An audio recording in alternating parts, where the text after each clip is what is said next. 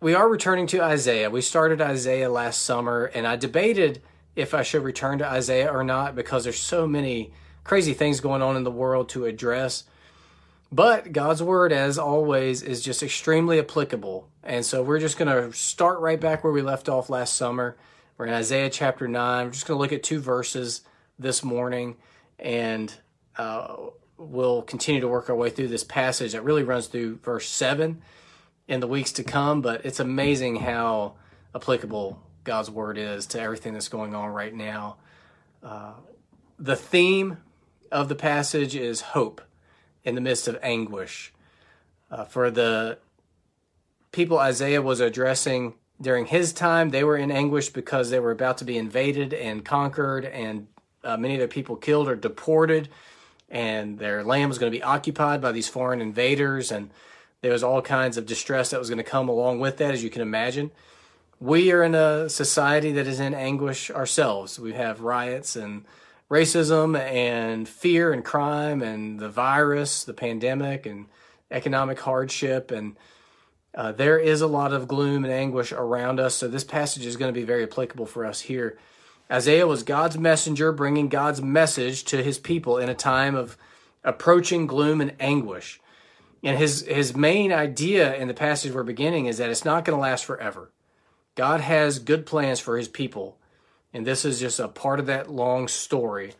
And so my hope is for those who were able to gather this morning and for you watching right now is that we can get a tighter grip on this hope that God has given us in his word.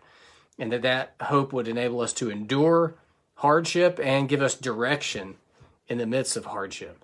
So let's just jump right in. Verse 1 of Isaiah chapter 9. It says, "But there will be no gloom for her who was in anguish." What's he talking about here? He's talking about Judah, who is about to enter into a time of gloom and anguish. He describes it at the end of chapter 8, saying in verse 21, "They will pass through the land greatly distressed and hungry. And when they are hungry, they will be enraged and will speak contemptuously against their king and their God, and turn their faces upward. And they will look to the earth, but behold distress and darkness, the gloom of anguish, and they will be thrust into thick darkness." There's a little description of what God's people had in store for them when the Assyrians were going to invade.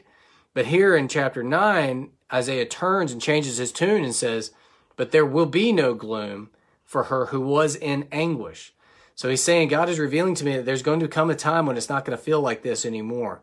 There's not going to be any more gloom, a state of emotional darkness and depression. There's not going to be any more anguish, extreme distress.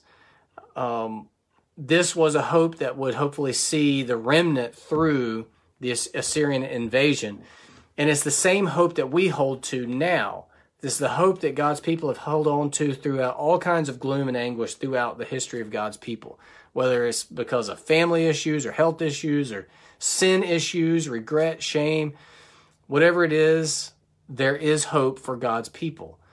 So Isaiah goes on and he's going to describe what this hope is going to look like as it comes to fruition. Let's read on in verse 1. It says, "In the former time, God brought into contempt the land of Zebulun and the land of Naphtali. But in the latter time, he has made glorious the way of the sea, the land beyond the Jordan, Galilee of the nations." So don't get lost in all this ancient geography here. Zebulun and Naphtali is the same area that he's talking about when he says the way of the sea, the land beyond the Jordan, Galilee of the nations. It's the same place in different terms. Zebulun and Naphtali were the first to fall to Assyria. And so he's saying that this place that's going to get hit first is not going to be that way forever. It was be treated with contempt, but it's going to be glorious when God restores it. And so he's as he heads into verse 2, he's saying, God has shown me the future beyond this immediate future of being conquered. He's shown me a future beyond that when everything's going to be made glorious again. In verse 2, "The people who walked in darkness have seen a great light. Those who dwelt in a land of deep darkness, on them has light shone." So there'd be a time of darkness, but after that there would be a time of light, and that is the hope. He talks about two different kinds of darkness here. And I think it's really helpful, just the distinction. It gives us a vocabulary to understand our own experience of darkness. First, he says, the people who walked in darkness. This walking in darkness has to do with the inability to see. They had adapted to a way of life in which they were not seeing clearly and perceiving clearly. This is the kind of darkness of the middle of the night. This same illustration I shared with the folks at 9 a.m. this morning, but 2 nights ago, I had to use the restroom in the middle of the night. I don't turn lights on or anything, so I don't wake up Meredith. Use the restroom on the way back. Meredith says she had to use the restroom as well. And that seemed fine to me, whatever. I'm just going back to bed. And as I bend forward to go back to bed, apparently she was telling me she was going to the restroom because she was going to exit the bed on my side. And quite unexpectedly, my teeth impacted with the top of her head, and it was shocking to me and to her. I was on the floor. I thought for sure I had lost one of my front 2 teeth, and she's got a big red mark still on the top of her head. That kind of stumbling into things would become a way of life for God's people during these dark times.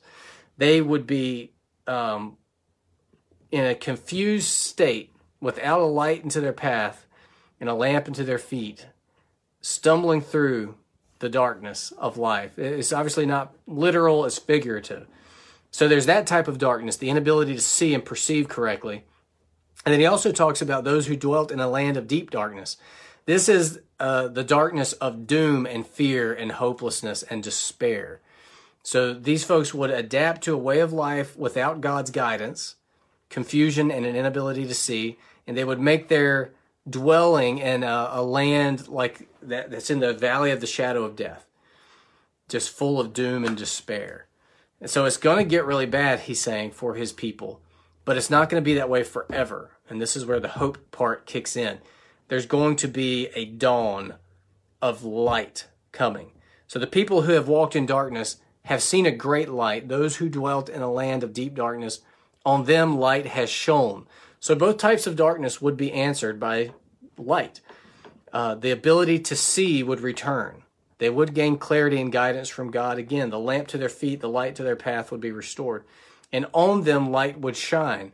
From dwelling in a land of doom and despair, they would dwell in a land of hope and joy. And that's what he goes on into in verse 3. But I chose to stop here at verse 2 for a number of reasons. But one, because I wasn't sure how things were going to go outside. I didn't want to have too much content to go over. But we'll go ahead and land here and start to ask the questions, where do we fit into all of this? It is common for us to view ourselves as modern individuals living in the year 2020, bouncing off of whatever current events are happening right now. The Bible enables us to step back and see the fuller picture and place ourselves in the long line of God's people who have lived through all kinds of times of gloom and anguish and hope during the process of God bringing about his purposes in reality.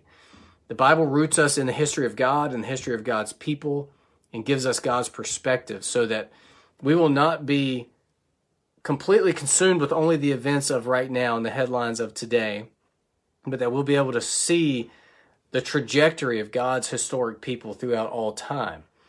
We are the current expression of God's people and God's plan. So Isaiah's time has passed. This time of gloom and anguish that he describes here in Isaiah chapter 8 has passed. It's not the case anymore.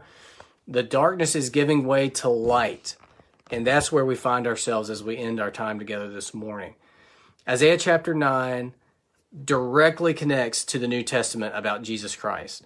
I want to read Matthew chapter 4, verses 12 through 17. Matthew chapter 4, beginning at verse 12. Now when Jesus heard that John had been arrested, he withdrew into Galilee. And leaving Nazareth, he went and lived in Capernaum by the sea, in the territory of Zebulun and Naphtali, so that what was spoken by the prophet Isaiah might be fulfilled. The land of Zebulun and the land of Naphtali, the way of the sea beyond the Jordan, Galilee of the Gentiles, the people dwelling in darkness have seen a great light. And for those dwelling in the region and shadow of death, on them a light has dawned. From that time, Jesus began to preach, saying, Repent, for the kingdom of heaven is at hand. Jesus is the great light that would dawn. Jesus was the hope for ancient Judah as they faced the Assyrian invasion and occupation. He has been the hope for God's people every generation since, and he remains the hope for God's people now. So what that means for us, given in these dark times that we are living in, we turn to Jesus. Jesus is our hope, and there really is no other hope. The protesters, the police, the government leaders, the doctors and nurses and epidemiologists, our friends, our parents, none of these people embodies hope. Only Jesus embodies hope. Now, we all have a part to play in doing the right thing in this world. I don't mean to downplay that, but we cannot skip Jesus and expect to find any real hope in dark times. He is the hope. And so he came on the scene and started his ministry. And when he did, it fulfilled what we just read back in Isaiah about light coming to those who are walking in darkness and dwelling in the land of deep darkness. It is Jesus who gives us the ability to see. It is Jesus who relieves us of that feeling of doom and despair that come from living in dark times, in a darkened world. I want to encourage you in response to these passages to let every dark feeling that you have and every dark news headline and happening trigger in you a turn toward Jesus first. Now, there may be action for you to take in terms of good deeds and deeds of justice and righteousness, but don't skip the first step of turning to Jesus and remembering that he alone is the hope. He alone is the light. Now, I'll give you two specific ways to turn toward Jesus that come straight from God's word. The first comes from John chapter 3, verses 19 through 21, and that is to repent. His 2-point sermon was repent, for the kingdom of heaven is at hand. So we start with repentance. John chapter 3, verses 19 through 21 says, And this is the judgment. The light has come into the world, and people loved the darkness rather than the light, because their works were evil. For everyone who does wicked things hates the light, and does not come to the light, lest his works should be exposed. But whoever does what is true comes to the light, so that it may be clearly seen that his works have been carried out in God. So that's our first response to the light of Jesus Christ, is repentance. Turn from our ways, our sin, our self-sufficiency, receiving God's grace and mercy and forgiveness through Christ, and turning toward Jesus.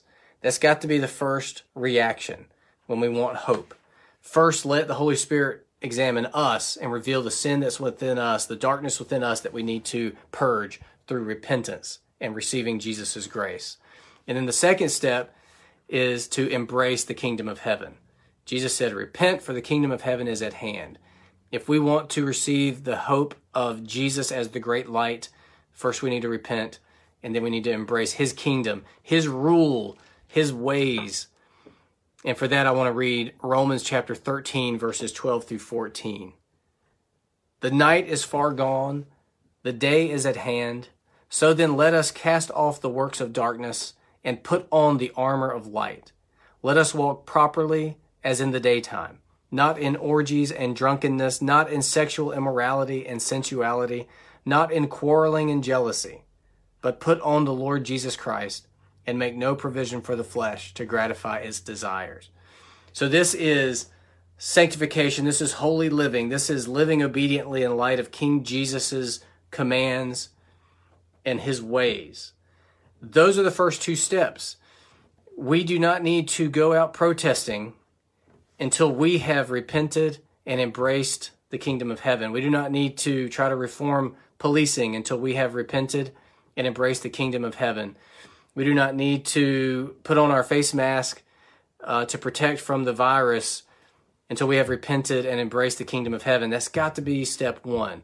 And then there's all kinds of good actions that will follow. But if we skip step one, we go through it with darkness still in our hearts, and we carry darkness with us into our actions and words. We want to be light, sons of light, like the Bible describes us. In order to do that, we have to have the light of Jesus Christ within us. Repentance and embracing his kingdom are the way to do that. So my hope for you, as it was for those this morning, for our whole church, is that we would be a hopeful people. In the midst of dark times, people would look at us Christians and they would see hope and joy, and that it would be evident that that hope and joy come from a singular source, Jesus Christ, the true hope, the true light.